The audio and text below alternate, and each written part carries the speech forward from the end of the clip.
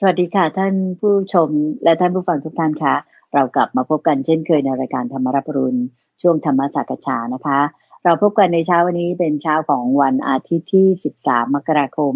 ปีพุทธศักราช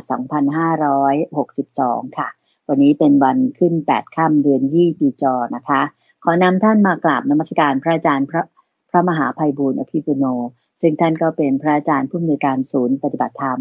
ของวัดป่าดอนหายโศกตั้งอยู่ที่ตำบลดอนหายโศกอำเภอหนองหานจังหวัดอุดรธานีกันเลยนะคะพระอาจารย์ท่านพร้อมอยู่แล้วที่กุฏิของท่านที่จะมาพูดคุยผ่านระบบ Skype กันในขณะนี้นะคะ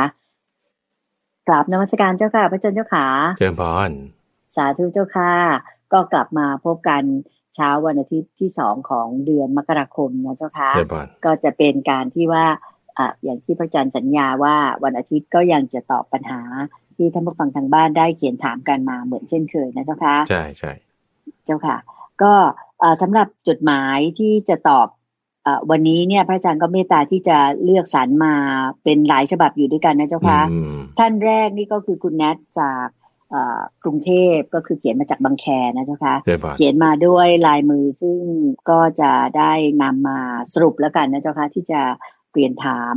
ก็คือคุณแนทเนี่ยเล่ามาว่าโยมขออนุญาตสรุปเพราะว่าเขียนบรรยายมามากนะเจ้าค่ะก็คือสรุปแล้วคุณแนทเนี่ยมีพี่น้องเป็นเรียกว่าพี่สาวอยู่อีกคนนึงพี่สาวเนี่ยจะมีปัญหาก็คือมักจะมีปากเสียงกับคุณแนทเสมอชอบด่าว่ากันแต่พี่ชอบมาด่าว่าคุณแนทเป็นประจำเลยแล้วบางครั้งก็คุณแนทก็โมโหตอบเหมือนกันแล้วบางครั้งก็มีการลงไม้ลงมือกันด้วยถึงกับว่าด่าว่านั้นเนี่ยคุณแนทก็แบบคือผ่านทางโซเชียลมีเดียก็คือทาง Facebook ในที่สุดคุณแนทไม่อยากจะรับฟังคำด่าของพี่ก็บล็อกไปซะพี่ก็บล็อกตัวเองก็บล็อกพี่อะไรอย่างเงี้ยเจ้าค่ะแต่พี่ก็ยังฝากคำด่าว่าอะไรต่างๆเนี่ยฝากมาทางหลานบ้างฝากมาทางคนนู้นคนนี้บ้างคุณนัทก็เลยแบบรู้สึกว่าตัวเองมีกรรมหรือเปล่าทำไมถึงได้มีพี่น้องกันแค่2คนแค่นี้แหละทำไมถึงได้มาโดนพี่สาวด่าว่าอยู่ตลอดเวลาทั้งที่ตัวคุณนัทเองนั้นเนี่ยก็รักพี่สาวนะเจ้าคะแล้วก็ดูแลคุณพ่ออย่างดีเลยดูแลลูกของตัวเองก็อย่างดีแต่พี่สาวเนี่ยไปคิดว่าคุณแนทเนี่ยไปอิจฉาริษยาความรักของเธอตัวคุณแนทเองก็ห่วงว่าพี่สาวเนี่ยจะโดนหลอกว่างั้นเถอะก็เลยกราบนมัสการเรียนถามมาว่าควรจะวางจิตใจอย่างไรดีแล้วก็ถึงจะแก้ปัญหานี้ไปได้อะเจ้าค่ะพอคุณแนทมาฟังธรรมะรับอรุณพี่สาวก็ยังมาว่าหาว่ามือถือสากปากถือศีลแหมแกล้งทำเป็นฟังธรรมะนะเจ้าค่ะอันนี้ก็ตามมาว่า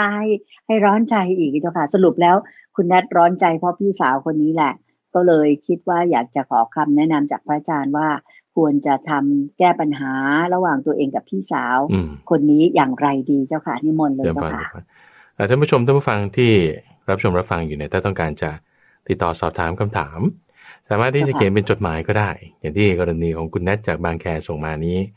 โดยส่งมาที่วัดป่าดอนหายโศกที่อยู่ก็คือเลขที่1หมู่8ตำบลดอนหายโศกอำเภอหนองหานจังหวัดอุดรธานีรหัสไปรษณีย์41130อันนี้คือถ้าต้องการสอบถามคำถามหรือว่าทางเว็บไซต์ purethamma.com puredhamma.com และบางส่วนก็สามารถจะติดต่อผ่านทางแฟนเพจที่ Facebook ก็ได้ในที่แฟนเพจ Pure Dhamma เจ้าค่ะในกรณีคำถามของคุณแนทจากบางแคที่ส่งมานี้เกี่ยวกับเรื่องของพี่สาวเกี่ยวกับเรื่องของพี่สาวที่ว่าโอ้แบบทำให้เจ็บช้ำน้ำใจเดือดเนื้อร้อนใจอยู่เรื่อยนะอันนี้คือในกรณีที่ถึงแม้จะไม่ใช่พี่น้องกันอาจจะเป็นเพื่อนกันหรืออาจจะคนที่เราไม่รู้จักกันเลยอยู่ก็มันด่าเราอยู่เรื่อยด่าเราอยู่เรื่อยใส่ความเราว่าเราไม่ดีประเด็นมันคือตรงนี้อยู่ในใจว่าถ้าไม่ใช่พี่น้องกันอยู่แบบคนที่ไม่รู้จักกันเนี่ยมาอยู่มาด่าเราเงี้ยวันนี้เราอาจจะวางได้ง่ายเพราะแบบเราไม่รู้จักกันอยู่มาด่ากันบางทีจะวางได้ง่ายแต่ถ้าสมมติคนที่เรารักเขาด้วยแล้วเขาด่าเราเนี่ยยิ่งเจ็บคูณ2เจ็บมากกว่าที่คนที่เราไม่รู้จักเขาไม่รู้จักกันเลยแล้วเขาก็ไม่รู้จักเราอยู่ก็มาด่าให้เราใช่ป่ะความเจ็บนั้นก็มีอยู่แต่ว่าเจ็บเฉพาะไอ้ตัวคำพูดที่ด่าใช่ไหมถ้าเป็นใครอยู่มาด่าฉันแม้แต่คนที่รักกันเนี่ยแล้วด่ากันเนี่ยโอ้ยยิ่งเจ็บมากใช่ไหมยิ่งรักมากใช่ยิ่งรักมากนี่ยิ่งเจ็บมากเพราะฉะนั้นถ้าพ่อแม่ด่าลูกเนี่ยนะโอ้ก็ไม่ดีนะ ใช่ไหมเพราะฉะนั้นไอ้คำที่เราควรจะพูดกันเนี่ยอันนี้พระพุทธเจ้าแนะนำก็จึงเป็นคำที่พูดแล้วเนี่ยมันจะไม่เจ็บช้ำน้ำใจพูดแล้วเป็นคำฟูใจเป็นคำที่จะทำให้ตั้งอยู่ในสมาธิได้ไม่ใช่ฟังแล้วปุ๊บจิตเหวอออกตกใจไม่ใช่อย่างนั้นอย่าไปพูดอย่างนั้นควรจะพูดคำที่ลงใจกันควรจะพูดคำที่เป็นคำสุภาพกันควรจะพูดคำที่ให้เกิดกำลังใจควรจะพูดคำที่เป็นคำที่ไม่ใช่คำสับสอคำยุยงให้แตกกันอันนี้เป็นสิ่งที่ควรทำใช่ไหมที่ประเด็นว่าแล้วถ้าเขาทำไม่ดีอย่างไม่ทำอย่างที่พระพุทธเจ้าสอนเนี่ยเราจะทำยังไงคือจิตใจของเขาเนี่ยเราไปบังคับก็ไม่ได้อยู่แล้วเพราะว่าธรรมะเนี่ยมันไม่ใช่ว่าคุณเอาปืนจ่อปากแล้วให้คุณรักษาศีลอย่างนี้มันบังคับกันอย่างนั้นไม่ใช่มันต้องเจตนาของเขาเองเข้าใจไหมไม่ใช่ด้วยอาทยาไม่ใช่ด้วยศาสตราคือเราจะไปบังคับคนให้ทำอย่างนั้นอย่างนี้เนี่ยไม่ได้เพราะว่าถ้าบังคับนั้นก็คือใช้อาทยาถ้าเอาปืนไปขู่เอาอาวุธมีคมไม่มีคมไปขู่นั้นก็ใช้ศาสตราพระพุทธเจ้าเอาชนะยังไงด้วยไม่ใช้ศาสตราด้วยไม่ใช้อาทยาก็ใช้ธรรมะล้วนๆนั่นเองดูอย่างพระเจ้าเปรตนิโคศลนะเจ้าชนะโจรองคุลิมานโจรองคุลิมานนี่มีทั้งวิชากระบี่วิชาตัวเบาทั้งความสามารถในการที่วิ่งเร็วกำลังยุทธวิชาภายในเลยมีหมดโจรองคุลิมานเนี่ยนะขนาดช้างม้าวิ่งตามคน 4-50 คนตามล่าไม่ได้เอาชนะไม่ได้แต่พระพุทธเจ้าเนี่ยเอาชนะด้วยธรรมะได้เอาไงชนะด้วยธรรมะนอกจากพระพุทธเจ้าแล้วยังมีท้าวสกเทวราชท้าวสกเทวราชเนี่ยถูกท้าวเวปจิตด่าจนสาดเสียเทเสียด่าจนกระทั่งว่าเง่าหัวที่ไหนเนี่ยขุดมาด่าหมดด่าจนคนขับรถของท้าวสกกะเนี่ยทนไม่ไหวว่าโอ้ยนี่ท่านถูกด่าขนาดนี้นี่ไม่ตอบโต้นี่เป็นเพราะโง่หรือเป็นเพราะว่ากลัวกันแน่หาว่าเราโง่หาว่าเรากลัวอีกเห็นไหมเราไม่ตอบโต้เนี่ยคือความอดทนดีแล้วคือความอดทนดีแล้วอดทนเนี่ยเป็นหนึ่งในคุณธรรมของธรรมะเอาชนะคนพาลด้วยความอดทนคืออะไรอย่างเงี้ยญาติเราคนเนี้ยเขาเป็นคนพาลนี่คืออะไรคือคนโง่นี่โง่แบบไหนคือคนจนนี่จนอะไรจนกุศลธรรมคือคนพาลคือคนโง่ใช่ไหมคนโง่คือคนจนก็คือคนไม่มีทรัพย์ก็คือไม่มีกุศลธรรมคนที่แบบว่าสร้างอกุศลธรรมอยู่เรื่อยเนี่ยพอไม่มีกุศลธรรมก็ยืมเงินเขา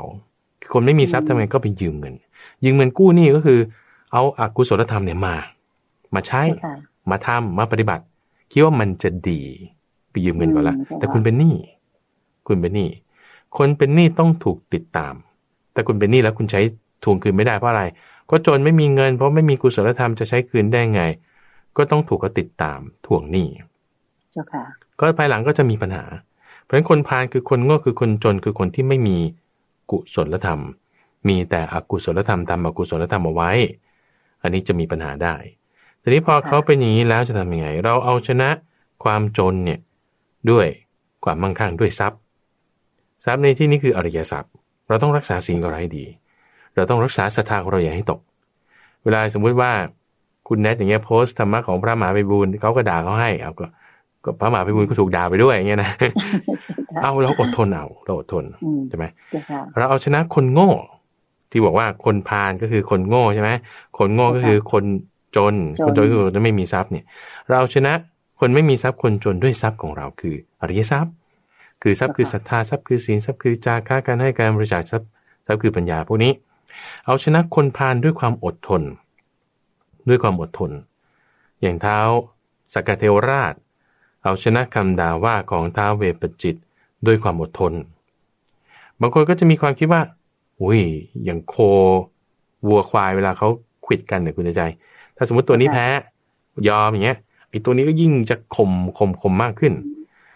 พอเราไม่โต้ตอบเขาก็คิดว่า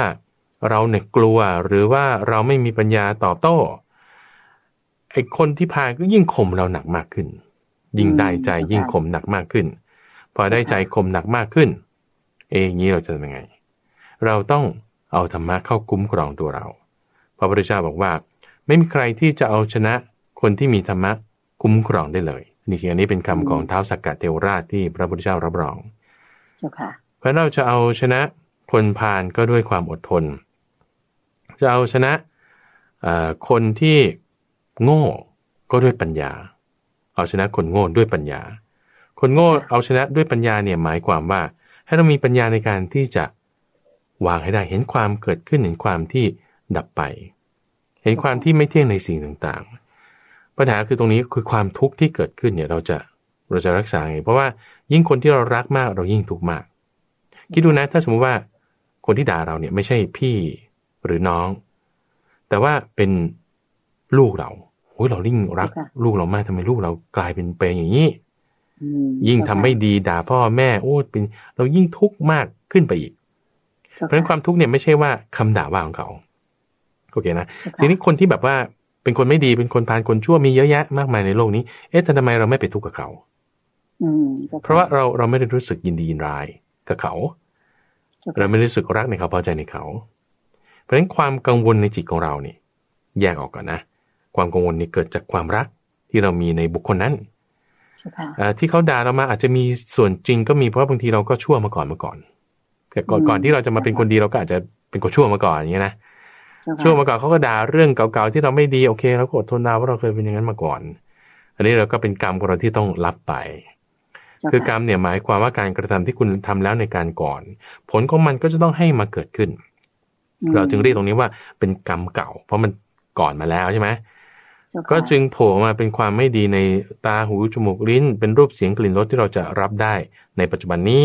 จากการกระทำของเราก่อนหน้านั้นแล้วที่มีอันนี้แน่นอนแต่ไม่ได้หมายความว่าการกระทำทั้งหมดที่เราข้อไม่ดีทั้งหมดที่เราได้รับปัจจุบันเนี้ยเป็นกรรมเก่าทั้งหมดไม่แน่อาจจะไม่ใช่ก็ได้อาจจะเป็นสิ่งที่แบบเป็นกรรมของเขาแล้วเขาทำไม่ดีกับเราอันนี้กรรมเขาก็รับไปเองเพราะว่าในสังสารวัฏเนี่ยมันมีทั้งนั้นแหละวาระของกรรมให้ผลอาจจะไม่เท่ากันอาจจะมาจากวาระนั้นวาระนี้เราอย่าไปเหมาหมดว่าเป็นกรรมเก่าเพราะนั้นจะเป็นความเชื่อที่ผิดจะเป็นมิจฉาทิฏฐิแต่ถ้าเรามีการโยนิโสมนสิการทำความเข้าใจให้ถูกต้องว่าเป็นเหตุแห่งบางทีเขาอารมณ์ไม่ดีอากาศไม่ดีเขาก็ด่าเราบ้างก็ธรรมดาให้มีปัญญาในการเห็นตามความเป็นจริงอันนี้จะทำให้เราสามารถที่จะข้ามความกังวลนี้ได้แต่หน้าที่อย่างที่คุณแนทบอกว่าก็ทำหน้าที่ของมารดาอย่างดีกับลูกใช่ไหมทำหน้าที่ของลูกที่ดีกับบิดาที่ยังมีชีวิตอยู่อันนี้เราทำดีแล้วเป็นบุญกุศลของเราอะไรที่เราทำไม่ดีมาบางทีครั้งก่อนมีก็รับไปอันนี้ก็อดทนเอาบางทีมันก็เป็นกรรมของเขาที่เขาทำไม่ดีเราเป็นผู้มีปัญญาเราก็ไม่ตอบโต้ด้วยความไม่ดีเราก็ตอบโต้ด้วยเอาเมตตาชนะความโกรธเอาปัญญาชนะความโง่เอาอริยทรัพย์ของเราชนะความที่เขาไม่มีทรัพย์เป็นคนจนเป็นอกุศลอันนี้มันจะค่อยๆสามารถที่จะเอาชนะได้บางทีต้องใช้ของที่มีปริมาณมากอย่างเราจะกำจัดน้ำเสียออกไปก็ต้องใช้น้ำดีไม่มีทางที่คุณจะเอาสมมติบ้านมันสกปรกอ่ะคุณจะเอาฝุ่นมาเทใส่คุณจะปัสสาวะรดใส่แล้วให้มันสะอาดขึ้นมามันไม่ได้ไม่มีทางเลยเป็นคนละเรื่องกันเพราะฉะนั้นเราจะให้ครอบครัวของเราความสัมพันธ์ของเราเนี่ยมันดีขึ้นมาได้เนี่ยไม่ใช่ได้ด้วยอกุศลไม่ใช่ได้ด้วยคำด่าคำว่าไม่ใช่ได้ด้วยความอิจฉาริษยาการด่าทออะไรไม่ใช่แต่ต้องได้ด้วยสัมมาวาจาต้องได้ด้วยความเมตตาต้องได้ด้วยปัญญาต้องได้ด้วยศรัทธาต้องได้ด้วยการสละให้การเอื้อเฟื้อเกื้อกูลการประพฤติประโยชน์ร่วมกันก็ธรรมะเข้าใช้งานอันนี้จะดีอดทนนี่เป็นหลักอดทนนี่เป็นหลักเจ้าค่ะถ้าสรุปง่ายๆคือพระอาจารย์แนะนำให้คุณแนทเนี่ยก็คือเหมือนกับให้ความเมตตาแผ่เมตตาให้พี่สาวแล้วก็ใช้ความดีชนะใจพี่สาวว่าอย่างนั้นเถอะถูกไหมเจ้าค่ะใช่ใช่และที่สำคัญเจ้าค่ะและที่สำคัญก็คือโยมคิดว่าอยู่ที่จิตใจของคุณแนทด้วยแล้วก็ปัญญาที่จะมองเห็นตามความเป็นจริงคือแบบไม่ต้องสนใจแล้วก็วางใจของเราในทางที่สงบจะดีกว่าถูกไหมเจ้าคะแผ่เมตตาไปเรื่อยๆพี่สาวก็พอได้รับบุญกุศลที่เราแผ่เมตตาไปเนี่ยพระอาจารย์เคยบอกว่าคนที่ได้รับเมตตาจากเราบ่อยๆเนี่ยจิตใจเขาก็จะคงจะดีขึ้นเองด้วยผลของการเมตตาใช่ไหมเจ้าคะมีส่วนอย่างพระพุทธเจ้าเนี่ยบางทีก็แผ่เมตตาให้ภิกษุนั้นเข้ามาหามาฟังธรรมบ้างอันนี้ก็ท่านมีกำลังจิตมากท่านก็ทำได้ ทีนี้บางคนก็มีกรรมของเขาทำมาหนามากบางทีมันก็ไม่ได้รับหรือมันก็จะมีส่วนอยู่ที่ว่ากำลังจิตเรามีมากพอไหมถ้ากำลังจิตเรามีน้อยบางทีมันก็ได้ผลน้อยถ้ากำลังจิตเรามีมากบางทีก็จะได้ผลมากได้ผลเร็วทั้งนี้ทั้งนั้นเราอย่าเอาสิ่งที่ไม่ดีไปทำไปคือความไม่ดีมีอยู่ที่เขาเราจะเอาความไม่ดีนั้นมาใช้ด้วยเนี่ยมันไม่ได้แล้วเราก็เป็นผู้เดียวกันกินร่วมกันบริโภคร่วมกันเขาด่ามาฉันก็ด่าตอบไอ้คำที่เขาด่ามาฉันก็เอาพูดใส่ด้วยก็กินด้วยกันเพราะฉะนั้นเราไม่บริโภคร่วมเราไม่กินของเก่าพวกนี้แต่เราเอาทำสิ่งใหม่ๆที่ดีนั่นคือกุศลธรรมแต่ตั้งมั่นในกุศลธรรมเลยบางทีก็ลำบากบ้างก็ธรรมดาพระพุทธเจ้าเคยเปรียบเทียบไว้เหมือนกับคนกินยาขมนี่แหละกินยาขมบางทีมันก็ไม่หวานนะบางทีมันก็ผืดผอมแต่ยาเนี่ยมันจะออกฤทธิ์ดีเพราะฉะนั้นเราให้มั่นใจให้มีศรัทธาให้มีความมั่นใจในคำสอนของพระพุทธเจ้าฟังทำอยู่เนืองนิดคบเพื่อนดีบางทีคนนี้คบไม่ได้เอาเปลี่ยนเพื่อนก็ไม่ต้องสนใจบล็อกไปเลยเสร็จแล้วก็ไปหาคบคนที่เขาจะดีมีศีลธรรมพูดคุยเรื่องที่ดีไอ้ความไม่ดีก็จางไปก็จะดีขึ้นมาได้นะตามนี้เจ้าค่ะแล้วถ้าเผื่อพี่สาวยังฝากคนนู้นคนนี้ไม่ว่าหลานไม่ว่าเพื่อนมาด่าอีกก็บอกเลยว่าฉันไม่อยากฟังไม่ต้องมาพูดเล่าให้ฉันฟังอีกต่อไปถ้าฝากคนมาด่าแล้วฝากของกลับไปเลยฝากของให้เอาฝากผลไม้ให้พี่กินหน่อยฝากขนมให้พี่หน่อยฝากไปเลยเอาชนะด้วยกันให้เจ้าค่ะเพราะว่าคำเขามีความตระหนี่มีความที่แบบว่าแห้งผาดอยู่ในใจมีความพยาบาทนี่คือความแห้งผาดคือความตระหนี่เราให้ถ้าเขาจะด่าอีกเนี่ยเอาของไม่ดีคือคนรักกันเนี่ยนะคุณเดินใจขอโทษแต่ผายลมออกมาก็ยังว่าไม่เหม็นคนเกลียดกันเนี่ยนะเอาของให้กันกินก็ยังหาว่าในนั้นมียาพิษเข้าใจไหมเพราะฉะนั้นนี่เราทำด้วยเจตนาดีไม่เป็นไรเขาจะว่าไงก็ว่ากันไปแต่ไปผ่าน1 2 ครั้ง3 ครั้งให้เรามั่นใจในความดีแบบมันจะดีขึ้นมาได้จะเป็นกำลังใจให้เจริญพรเจ้าค่ะตอนนี้คำถามถัดไปของคุณแนทนี่จะมาเกี่ยวกับเรื่องที่โยมคิดว่าน่าจะให้พระอาจารย์ได้ตอบได้นะเจ้าค่ะก็คือถามมาว่าอุตรกุรุประเทศทวีปเจ้าค่ะเคยฟังว่าการใช้แสงสว่างโดยอัญมณีส่องแสงอยู่เนี่ยเจ้าค่ะพระอาจารย์อันนี้จะทวีปนี้มันเป็นยังไงเจ้าค่ะพระอาจารย์มันสว่างไหมมีพระอาทิตย์ไหมเจ้าค่ะเจ้าพรมีคำที่เขาในเรื่องของความเป็นไปของโลกเนี่ยมีพระสูตรที่พูดถึงชมพูทวีปนั่นคือโลกของเราที่อยู่ปัจจุบันนี้แล้วก็พูดถึงอุตรกุรุทวีปแล้วก็พูดถึงทวีปมี4 ทวีปด้วยกันมีทวีปอุตรกุรุทวีปก็อยู่ทางเหนือถัดไปนี้ก็มีถัดไปนี้ก็มีแล้วก็ชมพูทวีปเนี่ยคือดินแดนที่มีต้นชมพูต้นชัมพุกะเนี่ยอยู่มากคือไม้ที่เป็นสีชมพูก็คืออินเดียนั่นเองอินเดีย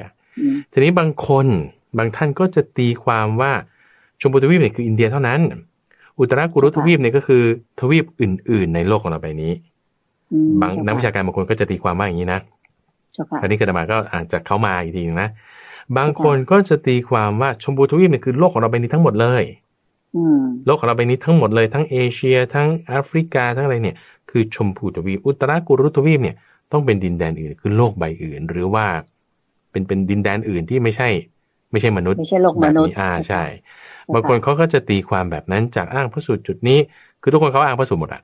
แต่เขาก็จะสรุปมาด้วยความข้อสรุปที่แตกต่างกันก็แต่มาก็นำข้อมูลนี้มาเล่าให้คุณแนทแล้วก็ท่านผู้ชมท่านผู้ฟังอื่นฟังแล้วแล้วเราจะตัดสินใจยังไงก็ลองยกไว้ก่อนคือหมายว่าเราก็ฟังดูว่าเป็นยังไงนะอ๋อคนนี้ก็มีความเห็นว่างี้คนนี้ก็เป็นความเห็นว่างี้บางพวกที่เชื่อว่าโลกแบนอยู่ก็คิดว่าเราถูกขังอยู่ในล็อกอยู่ในดินแดนหนึ่งแล้วก็อุตรกุรุทวีปเนี่ยก็คือข้ามกำแพงไปอีกฝ่ายหนึ่งไม่เคยเห็นกันเพราะฉะนั้นนี่ก็พวกชมพูทวีปเนี่ยคือมนุษย์เรานี่แหละที่อยู่ในแอฟริกาบ้างที่อยู่ในยุโรปบ้างเอเชียบ้างเนี่ยอันนี้เรียกโฮโมซาเปียนคือกลุ่มมนุษย์แบบโฮโมซาเปียนใช่ไหมทีนี้อุตรกุรุทวีปนี่เป็นมนุษย์อีกแบบหนึ่งที่ไม่ใช่โฮโมซาเปียนละเป็นอีกสปีชีส์หนึ่งที่ว่าจึงผสมพันธุ์กันไม่ได้ทำให้โชติกาเศรษฐีเนี่ยไม่มีลูกกับภรรยาของตนที่มาจากอุตรกุรุทวีปก็จะมีความคิดไปอีกแบบหนึ่งเพราะฉะนั้นอันนี้คือตั้งเป็นตุ๊กตาไว้ก่อนเพราะว่าบางทีอาจจะยังไม่มีข้อสรุปอะไรเสียแดงหนึ่งก็เป็นข้อมูลที่เอามาให้กันฟัง ทีนี้คุณแอ๊ก็ยังถามต่ออีกจุดหนึ่งบอกว่าชมพูทวีปเนี่ยหมายถึงโลกมนุษย์เรานี้ใช่หรือไม่แต่ซึ่งโลกมนุษย์ตรงเนี้ยที่บอกว่าใช่อยู่เป็นโลกมนุษย์เนี่ยแต่เขาจะหมายถึงเอาเล็กๆแค่อินเดียนี้ใช่ไหมหรือโลกมนุษย์นี่เอารวมถึงเอเชียและแอฟริกาด้วยหรือเปล่าและยุโรปด้วยซึ่งก็มีการตีความใช่ทั้งสองแบบทั้งสองแบบพวกนี้ตีความว่าชมพูทวีปหมายถึงอินเดียเท่านั้นเขาก็จะตีความว่าอุตรากุรุทวีปนี่คือยุโรปอย่างนี้เป็นต้นนะพวกที่ตีความว่าชมพูทวีปเนี่ยคือโลกของเราใบนี้ทั้งหมดรวมเอเชียแอฟริกาด้วยเขาจะตีความว่าอุตรากุรุทวีปเนี่ยก็คืออีกโลกใบหนึ่งหรืออีกดินแดนหนึ่งที่ข้ามกำแพงไปไม่เจอกันด้วยสาโนดานแล้วก็จะว่ากันไปอย่างเงี้ยนะก็เกิดมาเอามาเล่าให้ฟังสั้นๆย่อๆว่าเป็นอย่างนี้ข้อสรุปก็แต่ละคนก็มีความเห็นของแต่ละแบบก็ยกกันไปนี้เราก็ดูไว้เป็นข้อมูลนะเนี่ยเรื่องราวตำราคัมภีร์เนี่ยส่วนนี้เป็นส่วนที่เป็นอัตถกถาเอามาให้ฟังประดับประกอบความรู้ให้เรามีความรู้กว้างขวางเพื่อที่จะใช้ในการศึกษาต่อไปเรื่อยๆได้เจ้าค่ะสาธุเจ้าค่ะมีคำถามของคุณแนทตรงนี้อีกจุดหนึ่งคุณใจที่ข้ามมาก็คือลูกของคุณแนทนี่ถามว่าพระปัจเจกพุทธเจ้าแตกต่างกันกับพระพุทธเจ้าอย่างไรพระพุทธเจ้าธรรมดานะเจ้าค่ะใช่ๆอันนี้ถ้าพระพุทธเจ้าที่เราหมายถึงเนี่ยคือพระสัมมาสัมพุทธเจ้าชื่อเต็มๆนะคือพระสัมมาสัมพุทธเจ้าสัมมาสัมพุทโธอันนี้คือสัมมาสัมพุทโธที่เราหมายถึงปัจจุบันนี้ชื่อว่าพระสมณโคดมสัมมาสัมพุทโธองค์เนี้ยสัมมาสัมพุทโธเนี่ยเป็นตำแหน่งคุณใจเป็นตำแหน่งเหมือนตำแหน่ง CEO เหมือนตำแหน่งประธานาธิบดีเหมือนตำแหน่งนายกรัฐมนตรีเจ้าค่ะโอเคนะอย่างนายกรัฐมนตรีเนี่ยก็คือผู้ที่เป็นใหญ่ในรัฐผู้ที่ดูแลรัฐอย่างนี้นะคนที่จะมาทำหน้าที่นี้คุณต้องมีคุณสมบัติอะไรคุณต้องเป็นอย่างนั้นอย่างนี้เป็นหัวหน้าพรรคการเมืองได้เสียงสสเท่านี้ก็ว่าไปตามรัฐธรรมนูญใช่ไหมคุณต้องมีคุณสมบัตินั้นคุณถึงจะมาดำรงตำแหน่งนี้ตำแหน่งสัมมาสัมพุทโธก็เป็นตำแหน่งที่คุณต้องมีคุณสมบัติอะไรโอ้ยคุณต้องมีบารมี10 ทัศเต็ม3 รอบมีคุณสมบัตินี้มีวิชาจรณะสัมปันโนเป็นสุขโตอะไรต่างๆจึงมาเป็นสัมมาสัมพุทโธได้โอเคทีนี้พระปัจเจกพุทธะก็คือตำแหน่งอีกตำแหน่งนึงเหมือนกันแต่เป็นตำแหน่งพุทโธที่เป็นปัจเจกคือองค์เดียวเพราะนั้นความแตกต่างกันของสัมมาสัมพุทโธกับของปัจเจกพุทโธเนี่ยก็คือสัมมาสัมพุทโธคือการตรัสรู้แล้วสามารถสอนคนอื่นให้รู้แจ้งตามได้ปัจเจกพุทธะตรัสรู้แล้วอาจจะสอนคนอื่นได้บ้างแต่คนอื่นนั้นจะรู้ตามไม่ได้จะไม่มีศีลสมาธิปัญญามีศีลอยู่มีสมาธิอยู่แต่ปัญญาจะไม่มากพอที่ให้เกิดการตรัสรู้ตามปัจเจกพุทธะได้ไม่ได้สัมมาสัมพุทโธในทางตรงกันข้ามมีศีลสมาธิปัญญาสอนให้คนอื่นเขามีศีลสมาธิและปัญญามากพอที่จะตรัสรู้ตามได้อันนี้คือหลักๆเลยที่แตกต่างกันเลยนะหลักๆที่แตกต่างกันเพราะฉะนั้นสัมมาสัมพุทโธเนี่ยจะมีสาวกที่เป็นพระอรหันต์ต่อตามมามีไม่ใช่100 เดียวไม่ใช่200มีกว่ามากกว่ามันมากนักแต่ในขณะที่ปัจเจกพุทโธมีสาวกไหมอาจจะมีอาจจะไม่มีที่มีนี่ก็อาจจะไม่มากแล้วที่มีไม่มากนั้นไม่ได้จะบรรลุถึงขั้นที่จะให้เกิดการรู้ตามเป็นพระอรหันต์ได้ไม่ได้โสดาบันก็ไม่ได้แต่จะแบบมีศีลแต่ศีลเต็มอยู่แต่สมาธิปัญญาไม่มากพอที่จะให้ถึงขั้นความเป็นโสดาบันอย่างเงี้ยหรือถ้ามันมีเรื่องราวในตำราคัมภีร์คนหนึ่งที่บอกว่าพระปัจเจกพุทธเจ้า500 องค์อย่างเงี้ยนะพระปัจเจกเจ้า500หมายความว่าไงเนี่ยหมายความว่ามีพระปัจเจกพุทธเจ้า500 รูปแล้วแต่ละรูปเนี่ยเขาไม่ได้เป็นแบบเป็นสาวกกันหรือว่าสื่อสารกันหรืออะไรกันสมมติมีพระปัจเจกพุทธเจ้าองค์แรกคนอื่นที่เขาสนใจอยากจะบวชเข้าไปบวชด้วยปฏิบัติธรรมด้วยได้ฟังจากคนแรกว่าต้องทำอย่างนี้โอเคฉันก็ทำแต่ทำอยู่ก็จริงแต่ว่าการตรัสรู้ธรรมเนี่ยเกิดขึ้นจากตัวเองไม่ได้เกิดจากคำสอนของพระปัจเจกพุทธเจ้าองค์อื่นก็จะสอนเรื่องนั้นเรื่องนี้อภิสมาจารเรื่องศีลเรื่องอะไรแต่ที่ปัญญาจะไม่เกิดการตรัสรู้ธรรมเป็นพระอรหันต์สัมมาเป็นพระอรหันต์พุทโธเกิดขึ้นได้เนี่ยตัดกิเลสได้เนี่ยต้องด้วยการกระทำของตัวเองก็จึงมีพระปัจเจกพุทธเจ้าองค์ที่2ขึ้นคนหนึ่งเขาสนใจอยากจะบวชมีพวกพระปัจเจกพุทธเจ้าอยู่ในป่าแล้วไหนดูเขาทำยังไงท่านบอกทำอย่างนี้โอเคเราทำนั่นคือศีลเฉยๆทำนั่นคือสมาธิเฉย แต่ว่าทำแล้วได้จนออกผลเป็นปัญญาคือท่านทำได้เองก็จึงเป็นพระปัจเจกพุทธเจ้าองค์ที่3ก็คืออย่างเงี้ยเรื่องแนวในตำราคัมภีร์มีคุณใจที่แบบพระปัจเจกพุทธเจ้า500องค์ไปบิณฑบาตอะไรอย่างนั้นอย่างนี้ก็ไม่ได้หมายความว่าเหล่านั้นเนี่ยท่านเป็นหมู่ที่มีการปฏิบัติตามคุณใดคุณหนึ่งไม่งั้นก็จะเป็นสัมมาสัมพุทโธแล้วใช่ไหมมันก็จะเป็นสาวกกันไปแต่ว่าแต่ละท่านเนี่ยตรัสรู้ได้ด้วยตนเองแต่ไม่ได้จะมีความสามารถในการสอนคนอื่นให้ตรัสรู้ตามจนละกิเลสได้เป็นพระอรหันต์ได้ไม่ได้นี่คือความแตกต่างกันอันนี้คือความแตกต่างกันทั้งนั้นผลใช่ไหมสัมมาสัมพุทโธกับปัจเจกพุทโธเหตุก็แตกต่างกันด้วยสัมมาสัมพุทโธเนี่ยสัมมาสัมพุทโธเนี่ยต้องสร้างบารมีนานมากอย่างคำที่เราอาจจะได้ยินกันก็4อสงไขยแสนมหากาพย์ใช่ไหมก่อนนั้นยังต้อง20อสงไขยนี่คือระดับปัญญาถ้าเป็นระดับจะมีปัญญาธิกะแล้วก็ยังมีศรัทธาธิกะวิริยาธิกะศรัทธาธิกะก็ต้องเป็น2เท่าเป็น8อสงไขย40อสงไขยอย่างนี้ถ้าเป็นวิริยาธิกะก็ยิ่งขึ้นไปอีก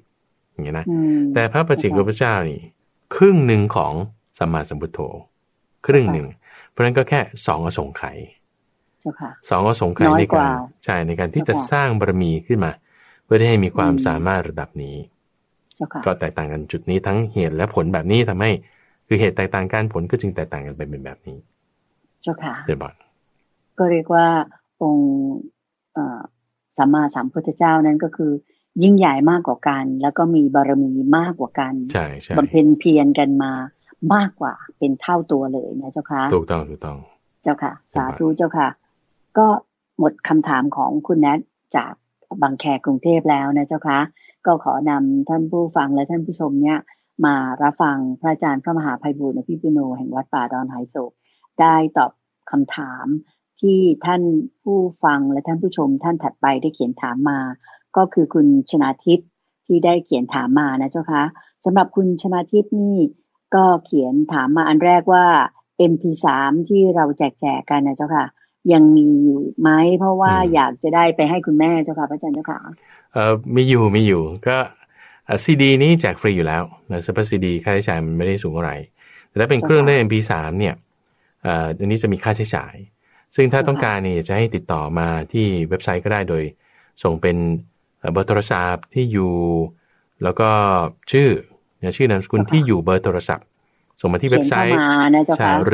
รือจะเป็นที่แฟนเพจก็ได้ Facebook แฟนเพจแล้วเราก็จะส่งกลับไปให้ถ้าเป็นซีดีก็ฟรีขอไปซีดีนี่ตอนนี้เรายังแจกอยู่ฟรีด้วยก็คือโดยการที่ท่านผู้ฟังส่งเป็นจดหมายก็เรียกว่าอะไรใช้ซองกันกระแทกคุณใจใช้ซองกันกระแทกเขียนชื่อที่อยู่ของตัวเอง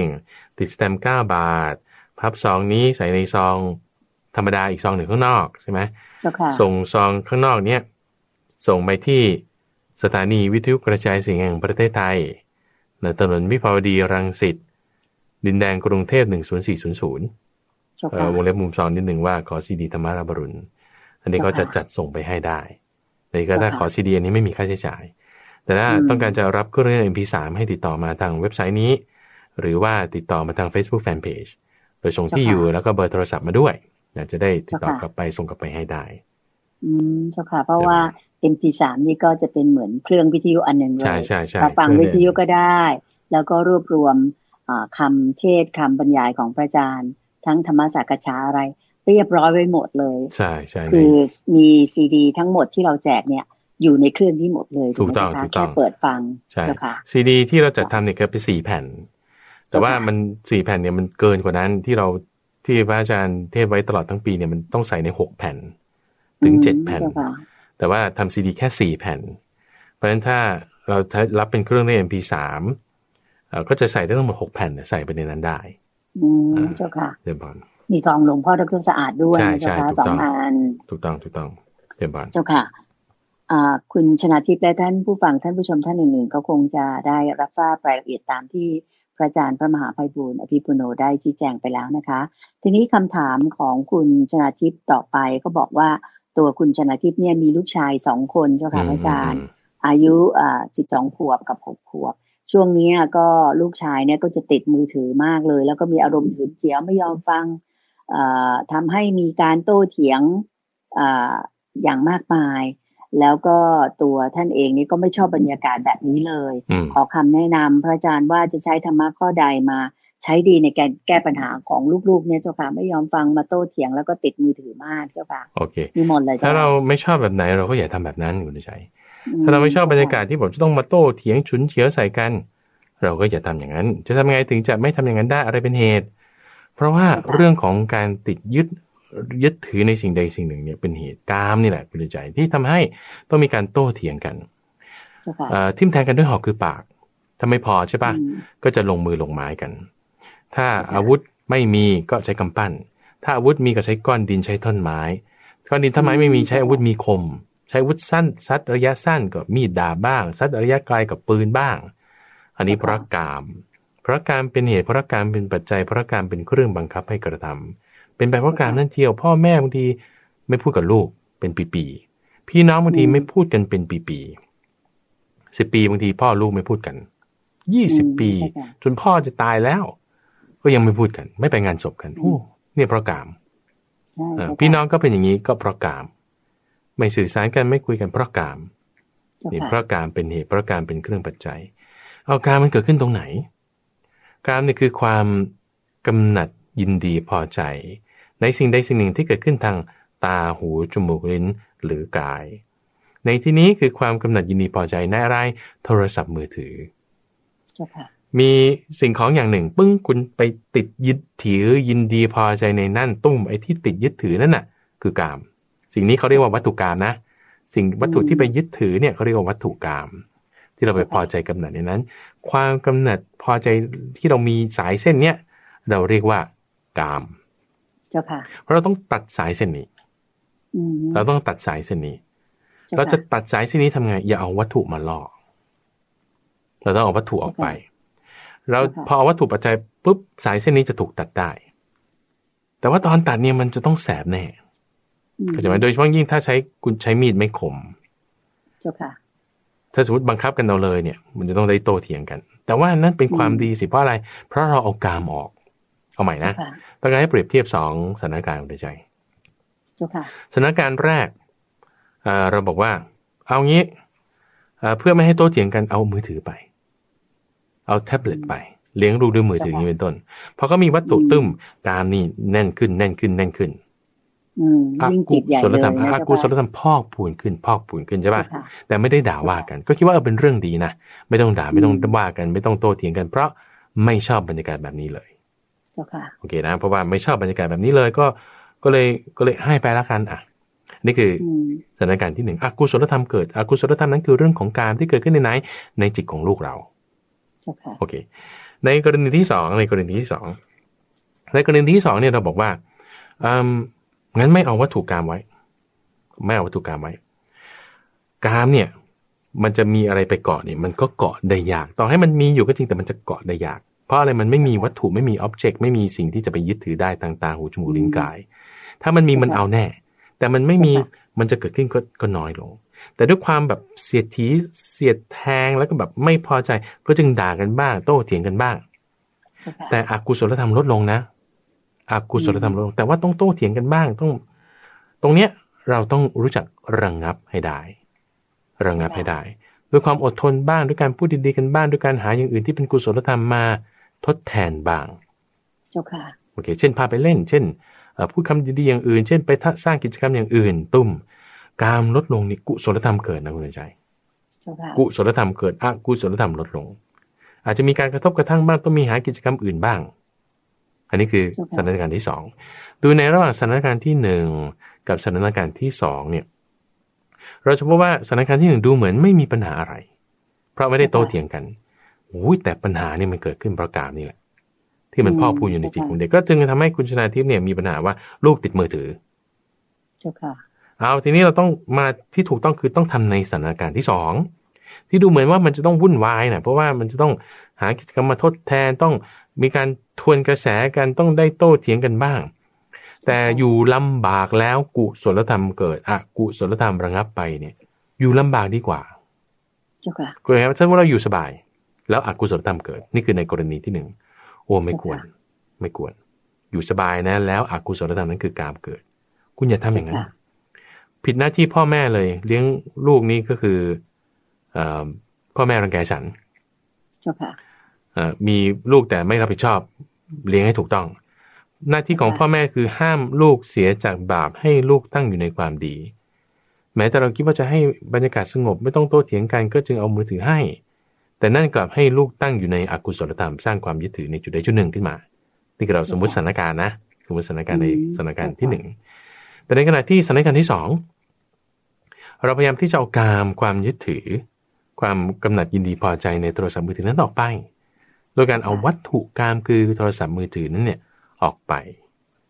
อกุศลธรรมลดลงอกุศลธรรมลดลงกุศลธรรม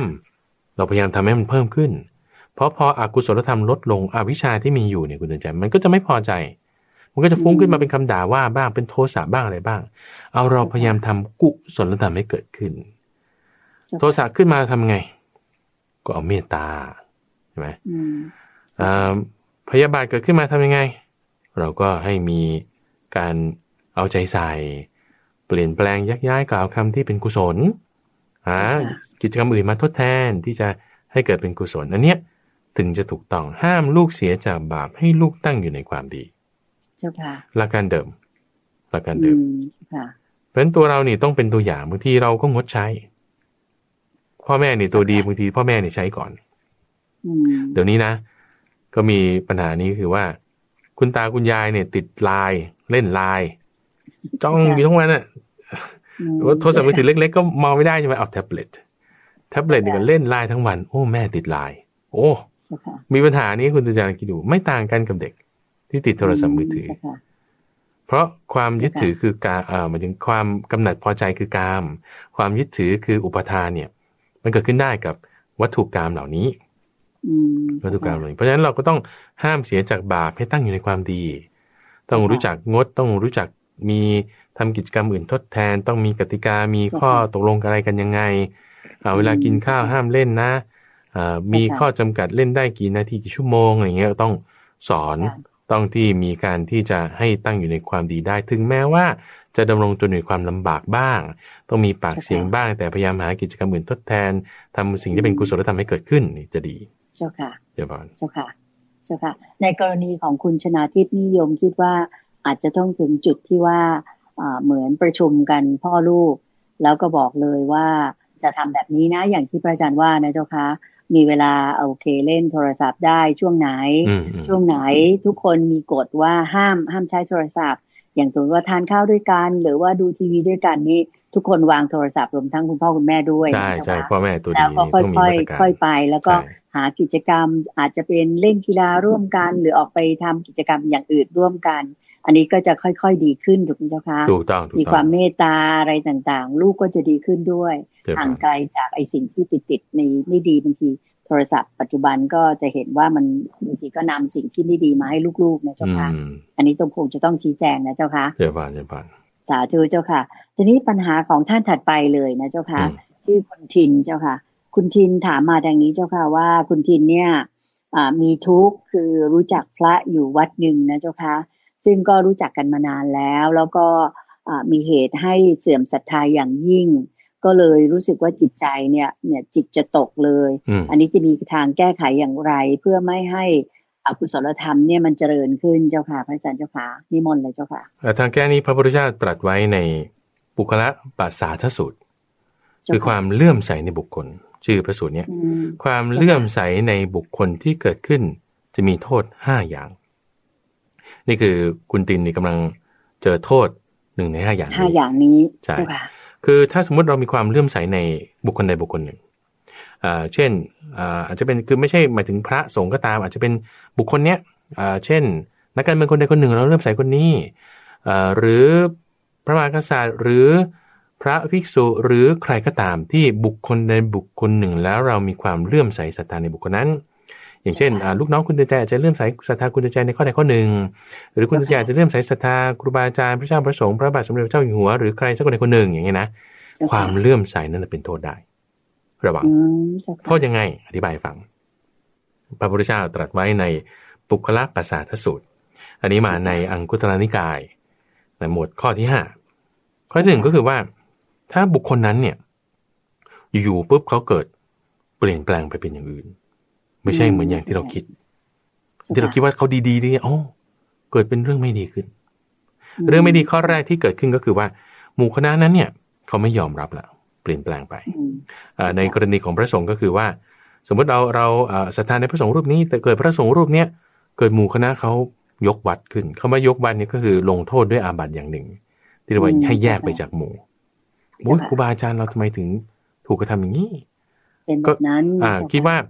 อาจจะเป็นเรื่องจริงที่ท่านทำผิดอาบัติอย่างใดอย่างหนึ่งหรือว่าจริงไม่จริงไงไม่รู้แต่ถูกลงโทษแล้วทีนี้เครียดแล้วว่าทำไมคนที่เรารักมีความเลื่อมใสถึงเปลี่ยนแปลงไปเป็นอย่างอื่นเขาก็เลยไม่ไปคบหาภิกษุเหล่าอื่นพอไม่ไปคบหาภิกษุเหล่าอื่นก็ไม่ได้ฟังธรรมไม่ได้ฟังธรรมก็เสื่อมจากสัตธรรมคือทั้ง5ข้อที่กำลังจะพูดถึงต่อไปนี้เนี่ยนะจะทำให้เกิดการเสื่อมจากสัตธรรมคือศรัทธาเราตกนั่นเองสัตธรรมอย่างหนึ่งก็คือศรัทธาตกปัญญาตกสมาธิตกจาคะตกทำไมถึงตกเพราะว่าคุณไม่ได้ฟังธรรมจากเหล่าภิกษุอื่นที่เขายังดีอยู่ด้านไปยึดถือในคนนี้พอคนนี้เขาเปลี่ยนแปลงไปเป็นอย่างอื่นจากที่เราหวังจากที่เราคิดไม่ได้ทำอย่างที่เราคิดเขาเลยไปทำอย่างอื่นเราเสื่อมศรัทธาพอเสื่อมศรัทธาปุ๊บทำให้ไม่ตั้งในคำสอนอื่นๆให้ถูกต้องดีงามก็เสื่อมลงเป็นข้อที่หนึ่งหรือข้อที่สองก็ถูกอาบัติประเภทใดประเภทหนึ่งทำผิดแล้วก็ถูกเขาลงโทษให้ถูกขังคุกทำไมคนที่เรารักไปถูกขังคุกอย่างนี้นะมันจะผิดจริงเหรอเนี่ยโอ้โหตายแล้วแต่ละเราสายมีศรัทธาไว้เสียใจมากและขังคุกในกรณีของพระก็คืออาบัติสังฆทิเศษแต่ถ้าในกรณีของคฤหัสถ์ก็คือว่าถูกจับด้วยข้อหาอันใดหนึ่งแล้วก็ถูกจำขังเราคิดว่าเขาจะเป็นคนดีแต่เขาดันถูกกลับเป็นทำอย่างนี้อย่างเงี้ยนะก็ด้วยเหตุการณ์เดียวกันว่าพอเลื่อมใสศรัทธาแล้วพอเสื่อมปุ๊บตัวเองก็ไม่ได้เลื่อมใสศรัทธาในภิกษุเหล่าอื่นพอไม่ได้เลื่อมใสศรัทธาในภิกษุเหล่าอื่นก็ไม่ได้ฟังธรรมไม่ได้จะปฏิบัติธรรมได้ดีก็เสื่อมจากพระสัทธรรมนี่ข้อที่สองโดยใน2ข้อแรกก็คือความที่บุคคลที่เราเคารพนับถือเลื่อมใสสักการะนั้นเขาเปลี่ยนแปลงไปเป็นอย่างอื่นจากที่เราคิดเอาไว้ในไม่ว่าความผิดอย่างใดอย่างหนึ่งที่เกิดขึ้นหรือความเข้าใจอย่างใดอย่างหนึ่งหรือการกระทำอย่างหนึ่งที่เราคิดว่ามันไม่ถูกหรือเขาเปลี่ยนแปลงไป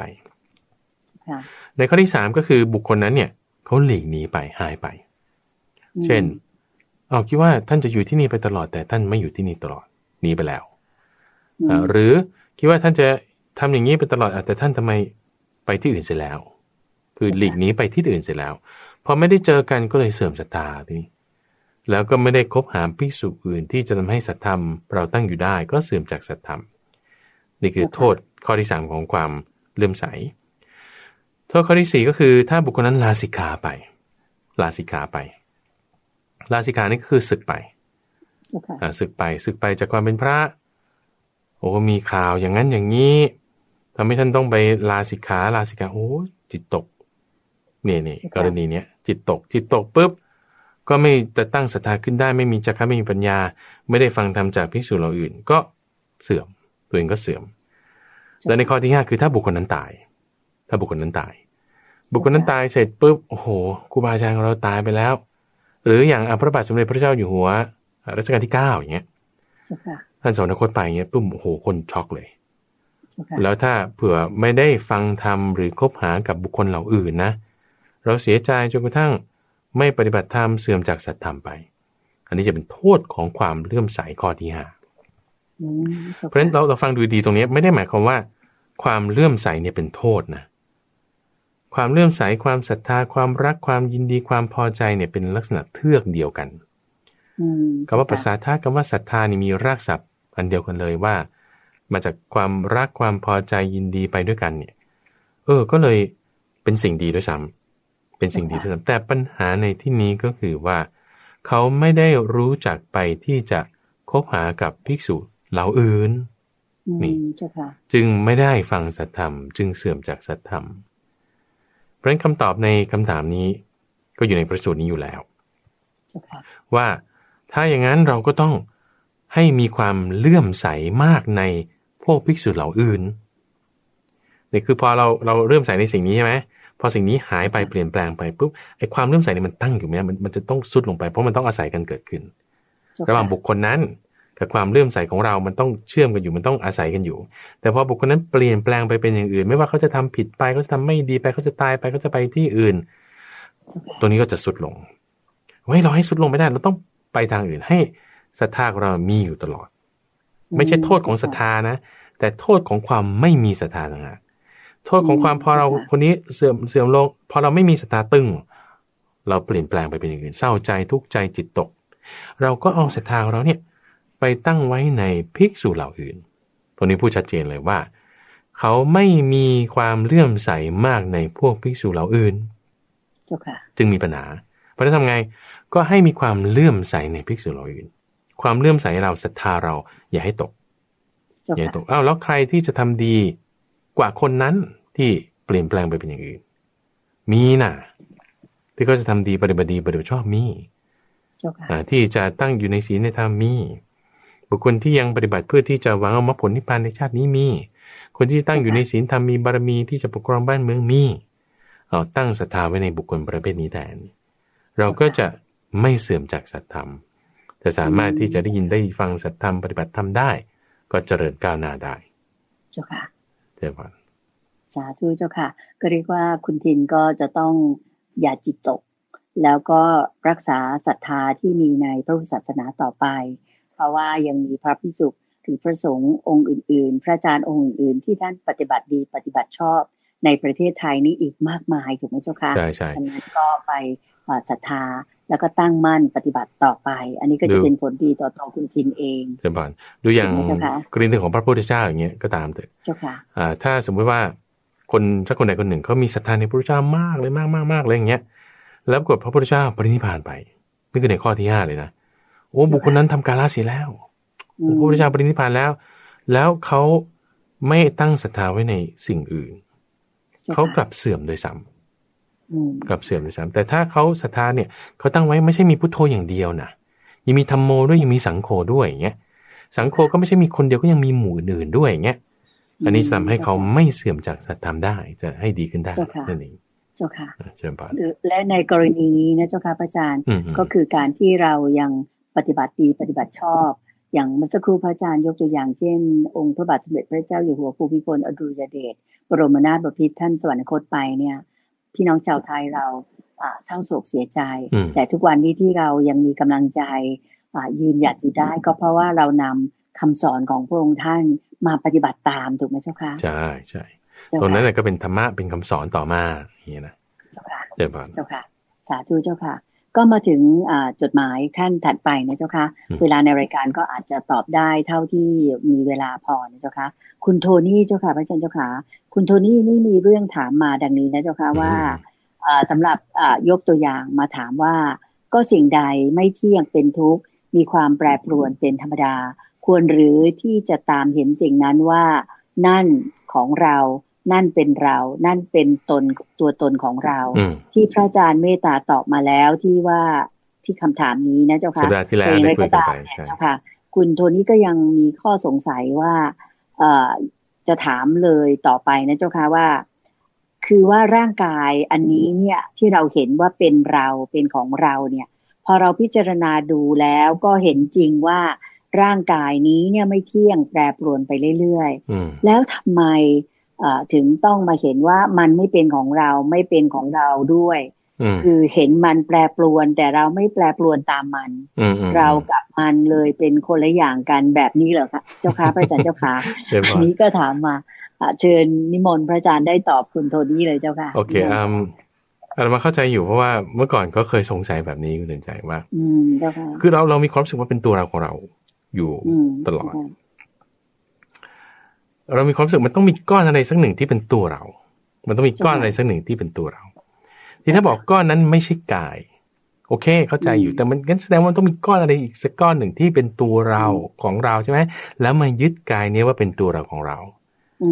แล้วก็มายึดว่าสิ่งของเนี่ยเป็นตัวเราของเรารถของเราบ้านของเราลูกเราถ้าบอกมีของเราก็ต้องมีไม่ใช่ของเราถ้ามีของฉันก็ต้องมีของเธอ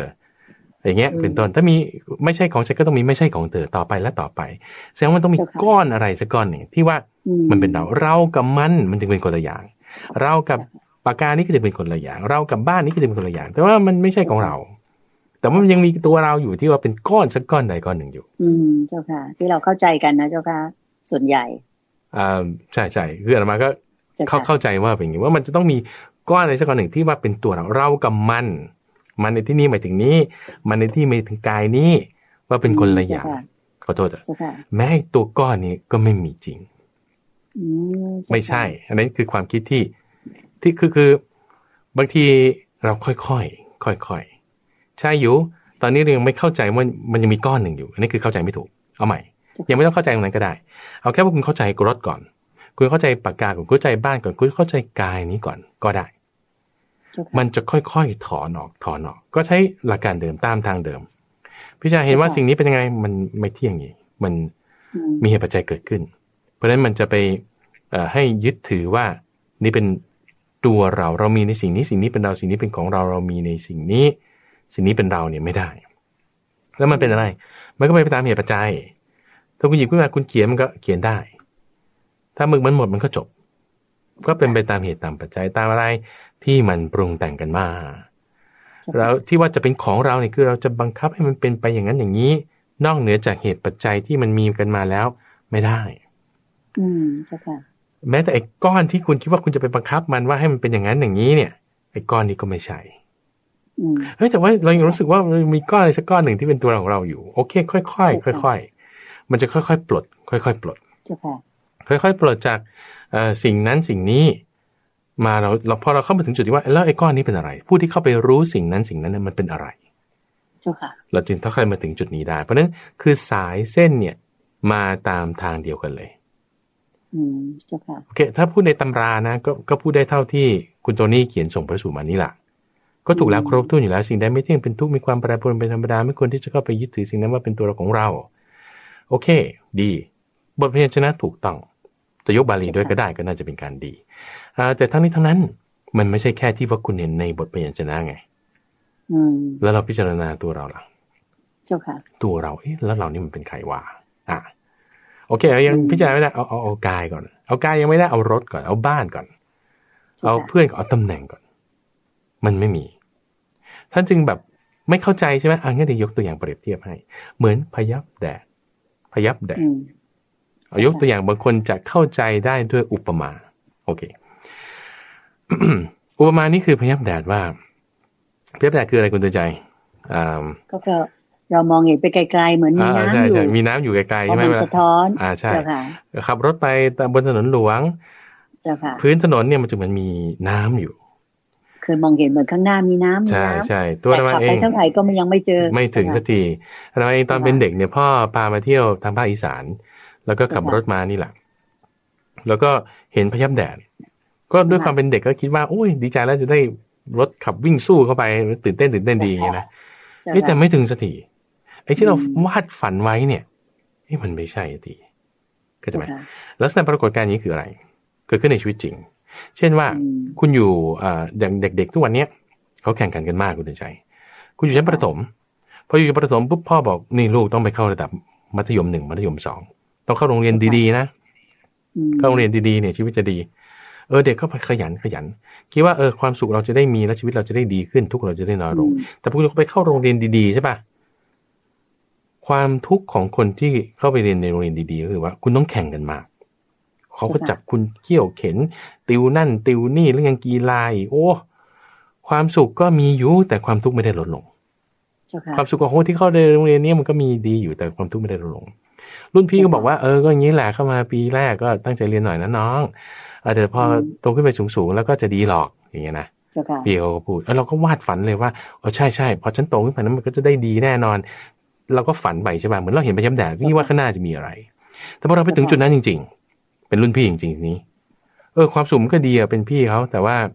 ความทุกข์มันไม่ได้ลดลงก็มีความทุกข์แบบอื่นเกิดขึ้นเช่นต้องติวอย่างงั้นต้องเตรียมสอบอย่างนี้โอ้ยพวกที่เขาจบไปแล้วเขาก็ยังมาบอกอีกว่านี่จบไปแล้วเรียนต่อที่นั่นสิเรียนต่อระดับมหาวิทยาลัยนะเรียนต่อสาขานั้นสาขานี้ซะมันดีนะว่าอย่างนี้ไปใช่ไหมไอเราก็วาดฝันแล้วยังไม่ถึงนะเหมือนพยับแดดเห็นว่าข้างหน้ามันต้องมีอะไรแน่นอนมันต้องดีแน่นอนเปลี่ยนสิ่งแวดล้อมนะอย่างนั้นอย่างนี้ใช่ป่ะ มันต้องมีอะไรแน่นอนวาดฝันไว้หลังแต่พอผ่านตรงนี้ไปเข้าถึงจุดใหม่ไปถึงที่นั่นจริงๆโอ้ก็มีความสุขอยู่อย่างที่เขาว่าก็จริงแต่ความทุกข์อื่นก็มีนะโอ้โหคุณต้องเปลี่ยนสิ่งแวดล้อมเรียนก็หนักมากขึ้นยังทั้งเพื่อนใหม่สิ่งแวดล้อมใหม่โอ้ความทุกข์ไม่ได้ลดลงเจ้าค่ะมันก็ยังมีความทุกข์อยู่ก็เหมือนเดิมไม่ว่าอยู่ที่ไหนเจ้าค่ะไม่เห็นเหมือนตอนที่คุยไว้เลยเหมือนอยู่แต่ว่ามันไม่ได้จะทุกข์น้อยลงสุขก็มีอยู่แต่ว่าทุกข์ก็มีเหมือนกันเขาก็บอกว่านี่คุณเรียนจบก่อนสิคุณทำงานได้เงินเดือนแรกนะมันจะดีเจ้าค่ะใช่ปะล่ะเราก็วาดฝันแล้วโอ้ฉันต้องเรียนจบนะฉันต้องได้งานดีนะได้งานดีแล้วได้เงินเดือนเป็นงี้วาดฝันไว้เหมือนเห็นพยับแดดแต่พอไปถึงตรงนั้นจริงๆโหทำงานโหหนักนะเนี่ยเขาจิกหัวใช้อีกยังต้องรับผิดชอบโหถูกไม่เคยถูกด่าป่านนี้เลยยังต้องถูกด่าคนนี้ก็ไม่รู้จักลูกค้าก็ไม่รู้จักยังถูกก็ด่าอีกโอ้สุขก็มีอยู่ใช่คุณได้เงินเดือนแต่ทุกข์ไม่ได้ลดลงความทุกข์แบบใหม่ก็มีขึ้นนี่คือปรากฏการณ์พยับแดดมันไม่ใช่มีตัวตนอย่างว่าอย่างนี้มันไม่ใช่เป็นของที่เราจะหวังว่ามันจะเป็นอย่างนั้นอย่างนี้ได้แต่มันเป็นไปตามเหตุตามปัจจัยของมันพระพุทธเจ้าเปรียบเทียบไว้กับพยับแดดหนึ่งเปรียบเทียบไว้กับมายากลเหมือนกับว่าดูว่าเขามีฤทธิ์มีเวทมนต์แต่ไม่ใช่เป็นกลลวงเปรียบเทียบไว้กับแก่นไม้ที่อยู่ในต้นกล้วยไม่มีแก่นสารเปรียบเทียบไว้กับฟองน้ำที่มันลอยมาตุ๊บป่องตามแม่น้ำอย่างนี้นะเหมือนเป็นก้อนเป็นอะไรแต่ไม่ใช่เปรียบเทียบไว้กับต่อมน้ำต่อมน้ำที่แตกขึ้นโป๊ะแล้วก็แตกไปข้างในไม่มีแก่นไม่มีอะไรการหน้าเป็นอย่างนี้เป็นตัวเราเป็นอย่างนี้ตัวเราเป็นอย่างนี้ไม่มีสาระไม่มีแก่นสารซึ่งอันนี้จะสอดคล้องกับที่คุณโทนี่ถามมาในข้อถัดไปนะว่าเวลาเราคุณโทนี่ถามมาเนี่ยมาสรุปให้ฟังเลยเป็นการตอบคำถามที่2ของคุณโทนี่นี้ว่าพอร่างกายธาตุ4ของเราอย่างเงี้ยเป็นธาตุเป็นอวัยวะพอแตกลงมาก็เป็นธาตุสีดินน้ำไฟลมพอแตกลงไปก็เล็กลงไปเนี่ยจนถึงอย่างเช่นน้ำเราแยกเป็น H2O แยกเป็นไฮโดรเจนกับออกซิเจนแยกไปเป็นอะตอมแยกไปเป็นเล็กลงไปเนี่ยแล้วไปสุดที่ไหนเจ้าค่ะไม่มีที่สุดคุณใจอันนี้คือจริงๆเป็นอวิชชาที่ว่าไม่รู้มันไม่มีที่จบเพราะมันก็จะวนไปแล้ววนไปเรื่อยๆวนไปแล้ววนไปเรื่อยๆนักวิทยาศาสตร์ก็สอหาไปความรู้ของเราที่ใหญ่มากขึ้นมันกลับกลายเป็นความรู้ว่าเราก็ไม่รู้อะไรมากขึ้นความไม่รู้กับมากขึ้นอ่ะอย่างทุกวันนี้อย่างทุกวันนี้เวลาเราศึกษาเรื่องอะไรสักอย่างหนึ่งไปเนี่ยนักวิทยาศาสตร์เขาก็บอกว่ามี dark matter มี dark energy ซึ่งเป็นสิ่งที่เราไม่รู้โหเมื่อก่อนยังไม่รู้เรื่องนี้เลยนะว่าไม่รู้เรื่องนี้เดี๋ยวนี้มารู้ว่าไม่รู้เรื่องนี้แล้วที่ไม่รู้เนี่ยมันยังไม่รู้มากๆอีกก็โอ้ยิ่งงงมากขึ้นไปอีกยิ่งกลุ้มใจใหญ่โอ้ยิ่งศึกษาแล้วยิ่งกลุ้มใจมันไม่มีที่จบไงเจ้าค่ะตรงไหนถึงจะจบทีนี้ก็ต้องมาตามมรรค8นี่สรุปคร่าวๆนะส่วนคำถามอื่นๆของคุณโทนี่นี่คิดว่าจะมาคุยกันในช่วงวันพุธที่ตอบคำถามต่อไปได้เจ้าค่ะเบื้องต้นเราตามนี้ก่อนนะเจ้าค่ะก็น่าเสียดายที่ว่าเวลาในรายการธรรมรับรุณช่วงธรรมสักจาในเช้าวันอาทิตย์นี้ก็หมดเวลาลงอีกครั้งหนึ่งแล้วนะคะสำหรับคุณโทนี่และท่านผู้ฟังทางบ้านท่านอื่นๆที่สนใจจะฟังพระอาจารย์พระมหาไพบูลย์อภิปุโนได้ตอบปัญหาที่คุณโทนี่ถามมาก็ตามรับฟังได้ในวันพุธที่จะถึงนี้ซึ่งพระอาจารย์จะได้เมตตามาชี้แจงตอบให้ทราบกันสำหรับวันนี้โยมก็คงจะต้องขอนำท่านผู้ชมและท่านผู้ฟังทุกท่านกราบขอบพระคุณและกราบนมัสการลาพระอาจารย์พระมหาไพบูลย์อภิปุโนและพระเดชพระคุณหลวงพ่อดร.สะอาดทิโตภาโสเพียงเท่านี้นะเจ้าค่ะพระอาจารย์เจ้าค่ะแล้วก็จะกลับมาพบกันใหม่ในสักจาไลฟ์ในวันศุกร์แล้วก็วันอาทิตย์ใหม่นะเจ้าค่ะสำหรับวันนี้ขออนุญาตกราบลาแล้วก็กราบขอบพระคุณอย่างสูงเจ้าค่ะพระอาจารย์เจ้าค่ะเชิญพรกราบนมัสการเจ้าค่ะ